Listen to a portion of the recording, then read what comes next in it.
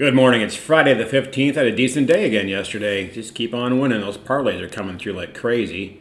That's actually what the majority of the win was from. We got a little bit on the regular games. On the Atlanta game, they did not win by 2, but they won, and we did get the middle on the same game parlays. So we got the under and the over adjusted totals. So that was about even. Cleveland came through on the run line, so we got the full unit there. And then Houston took us down a little bit. We did not get the run line, and we did get the win, but we missed one of the over-under. We only got half of that, so we lost a half unit or so on that. But then the Houston-Atlanta parlay came in, the Houston-Atlanta-Cleveland parlay came in, and those were at good plus money, including the over plus 200 on the three-teamer. So that was great. Let's move on to today because it is ancient history now. This card again is a tough one. This is three days of betting ago when we went 8-2. That just seemed too easy. It was like couldn't do anything wrong, and that wasn't after it came in. It just felt that way when the bets were being made, and of course that's why there was 10 plays. They all looked great. So let's look at what we've got here on these plays today. The Cubs and Mets. I like the under on this one. I do like it quite a bit. That's a standalone play, under 9 on the Cubs and the Mets. And I'm going to go with the Mets at minus 135. That also looks solid. You've got T1 Walker going here against a Cubs team that is on a losing streak. Now that losing streak, again, that'll end. It shouldn't end today, though, against a superior pitcher. We're also going to get a little action in on the same game parlay here, just in case. So we'll take the Mets plus 1.5 and under 12.5 at just a hair, minus 120 of juice. Now, I had originally looked at that and said, well, let me just get rid of that. As you know, I don't like to pay any juice if I can. Play with juice or pay juice. So I was looking at Mets and under 13.5. That was my original play. Is at plus 110. And I thought, this is an ideal situation to take the road team plus the 1.5 just in case their home team sneaks one out there. So I looked at that plus 1.5 and plus 1.5 under 12.5 at minus 120 versus Mets outright and under 13.5 plus 110. There's a 30-point difference, which is significant. It doesn't seem as much though when you're straddling the 100 line there, when you're a little bit over on each side. It doesn't seem as bad. And you're only getting one extra run on that if you give up the plus 1.5. So the plus 1.5 is the better play, and that's what I took. And then let's move on to Miami and Philadelphia. Now again, we've got a situation here. Sandy Alcantara going for Miami. You have to bet on him at this point in time. He's a must play when he's, starting with a must play. And then you look and see if there's a reason to not play him. Now Gibson's going for Philadelphia, and Philadelphia is a decent team, better record than Miami. I don't think so, though, in this situation. It's a Miami play. However, I don't like to play and pay the minus 175. I also lean under on this game, mostly because of Alcantara, and partly because of Gibson, and partly because of the offenses. I do lead under, but not enough to play it. But what I will do is I'll take Miami and under 10.5 at minus 105 in a same game parlay. I will not play Miami on its own. I will not play Miami run line. I will not play the under on its own. Those are no plays. But Miami and under 10.5 at essentially even money is rock solid to me, and it's played. So far we've got the Mets on an alternate run line to get the run and an under, and the Mets outright and the Mets game under, and then we have the Marlins at under. Now we move on to Cleveland and Detroit. Again, this is a situation, I do like Cleveland here, but I don't think that the juice is worth it. It's a no play, but I am taking it because I'm going to do the split same game parlay. Cleveland and over 5.5, Cleveland and under 12.5. You're essentially at no juice there. So all you have to do is win the game and no juice. Now, the worst case scenario, of course, is it's 5 runs or 13 run, 5 and under, 13 and over, and you're essentially splitting on this if Cleveland wins. If Cleveland doesn't win, then what you've done is you've saved yourself a crap load of juice. So it's the only way to play it for me. The next thing is Seattle and Texas, and it's the exact same scenario here. You want to run with Seattle with their winning streak. I mean, this is a team that is now considered a good team. Before this winning streak started, they were a losing record. They were about, what was it, 9 under?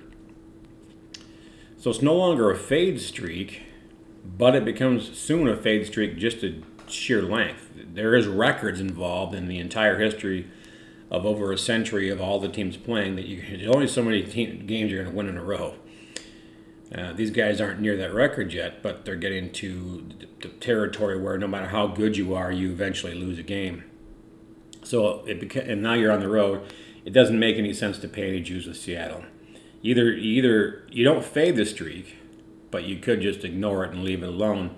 But I'll play with it. But I'll take the same game parlay, Seattle and over 5.5 for a parlay, and Seattle and under 12.5. So the exact same lines as the previous game. We need 6 to 12. Anywhere 6, 7, 8, 9, 10, 11, 12. They're all winning bets. 5 or less, 13 or more are losing.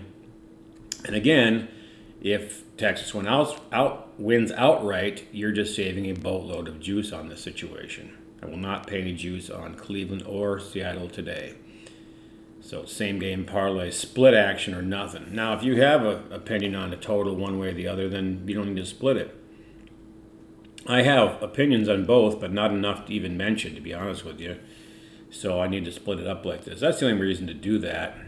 Yes, it's a defensive play, and I do feel defensive today. I felt defensive yesterday on the betting strategies partly because it was such a good day the day before, but mostly because I mean, you have to ignore the days before that. They're done. When they're done, they're done. It just looked like an ugly card, and today is relatively similar on ugliness. And again, you don't want to bet for the sake of betting, so we're not manufacturing bets that make sense per se. The Cleveland and Seattle games are perfect examples of that, and for that matter, the Marlins games are a perfect example of that.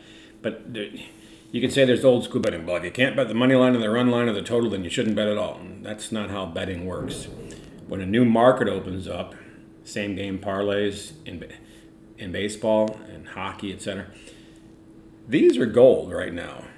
They're gold. I made a ton of money in hockey doing that. All kinds of units up on that.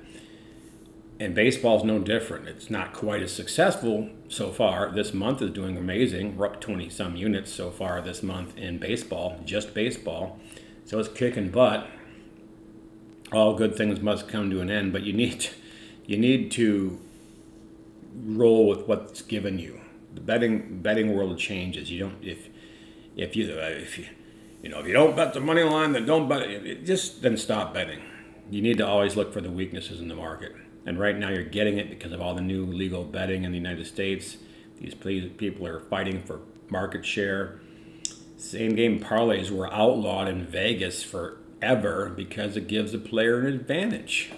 You're getting to bet on the same game when you know that the total and the outcome are oftentimes completely correlated.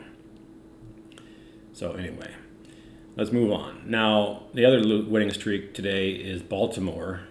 But I'm not betting with Baltimore. I'm not going against Tampa Bay here because Tampa Bay is now hot, sweeping 4-game series over Boston. And Baltimore isn't as good a team as Seattle. They both have equivalent winning streaks, but this is a streak I would consider fading, but I'm not fading that winning streak. That doesn't make any sense to do either. Moving on, Chicago White Sox, Minnesota. Here I've mentioned I'm swearing off skull and crossbones over the White Sox, either for or against. And now I'm back on them. Interestingly enough, I am taking it, as I mentioned in passing, I guess, that it seems like Chicago loses the games they should win and wins the games they should lose. Well, here Chicago's at plus 120. So technically they're supposed to lose this. So it is only a coincidence. I didn't do it this way, but it's only a coincidence that, yeah, this is a game they should lose, and I'm taking them the other way. So I'm kind of going with what it seems like they've been doing. But I like him in this matchup. I like the pitching matchup. I don't like Smeltzer at all today. Chicago smacks the heck out of Southpaws, and that's what they're throwing out there. I'll go with Kopech and the White Sox plus money, and I'll like it. I lean St. Louis, but there's not enough there for me to put any money on. Again, defensively, I had leaned Atlanta too. These are all things I'd written down. I mentioned the lean on the under in the Marlins game. Those are all plays that aren't going to happen for me. Now, Colorado and Pittsburgh, I'm taking the over 11 here. It's plus 100. I'm going to love that. You've got Marquez going for Colorado, who's terrible. You've got a good pitcher going for Pittsburgh, but he's a lefty. And if you're going to play totals, look for Colorado to score runs against lefties. That's going to happen today. Now, parlay action. These are not as strong as I felt. I mentioned yesterday, I said the parlays were probably the best bets of the day, and they were. That's how it works. These are not the best bets of the day. These are low-value plays. But Miami and the Mets, just outright, you're going to get almost plus 200 in that, plus 180 something. I don't remember the exact numbers now. That's a good one. You can also take Miami and the Mets at plus 1.5 each, and you're barely going to pay anything. You're about minus 120 on that one. That's like a standard baseball play. You're getting a 1.5 on both teams as favorites. That's a really good play. That's probably the best play of the day for chances to win.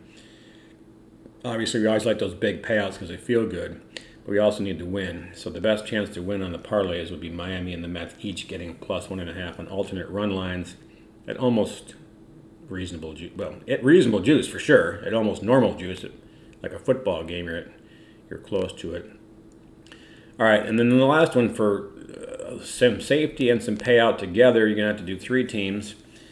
You can take Miami to simply win, Mets plus the 1.5, and the Colorado game to go over 7.5, which I like out of those 3. I like that the best, actually, just to get to 8. There's no sense in playing it alone, though. But the 3 of them together, you're going to get, again, plus 190 on that. Those are all playable. Again, the middle one, 2 teams only, Miami and Mets plus 1.5. That would be the best of the 3 in my opinion. Certainly it can win when the other 2 don't, because you're getting the 1.5 with Miami and you're not in the 3-teamer. Otherwise you're getting the same bet with Miami, with the Mets and over. All right, quick recap. You know what? I already did that. I spent enough time of yours today. Good luck.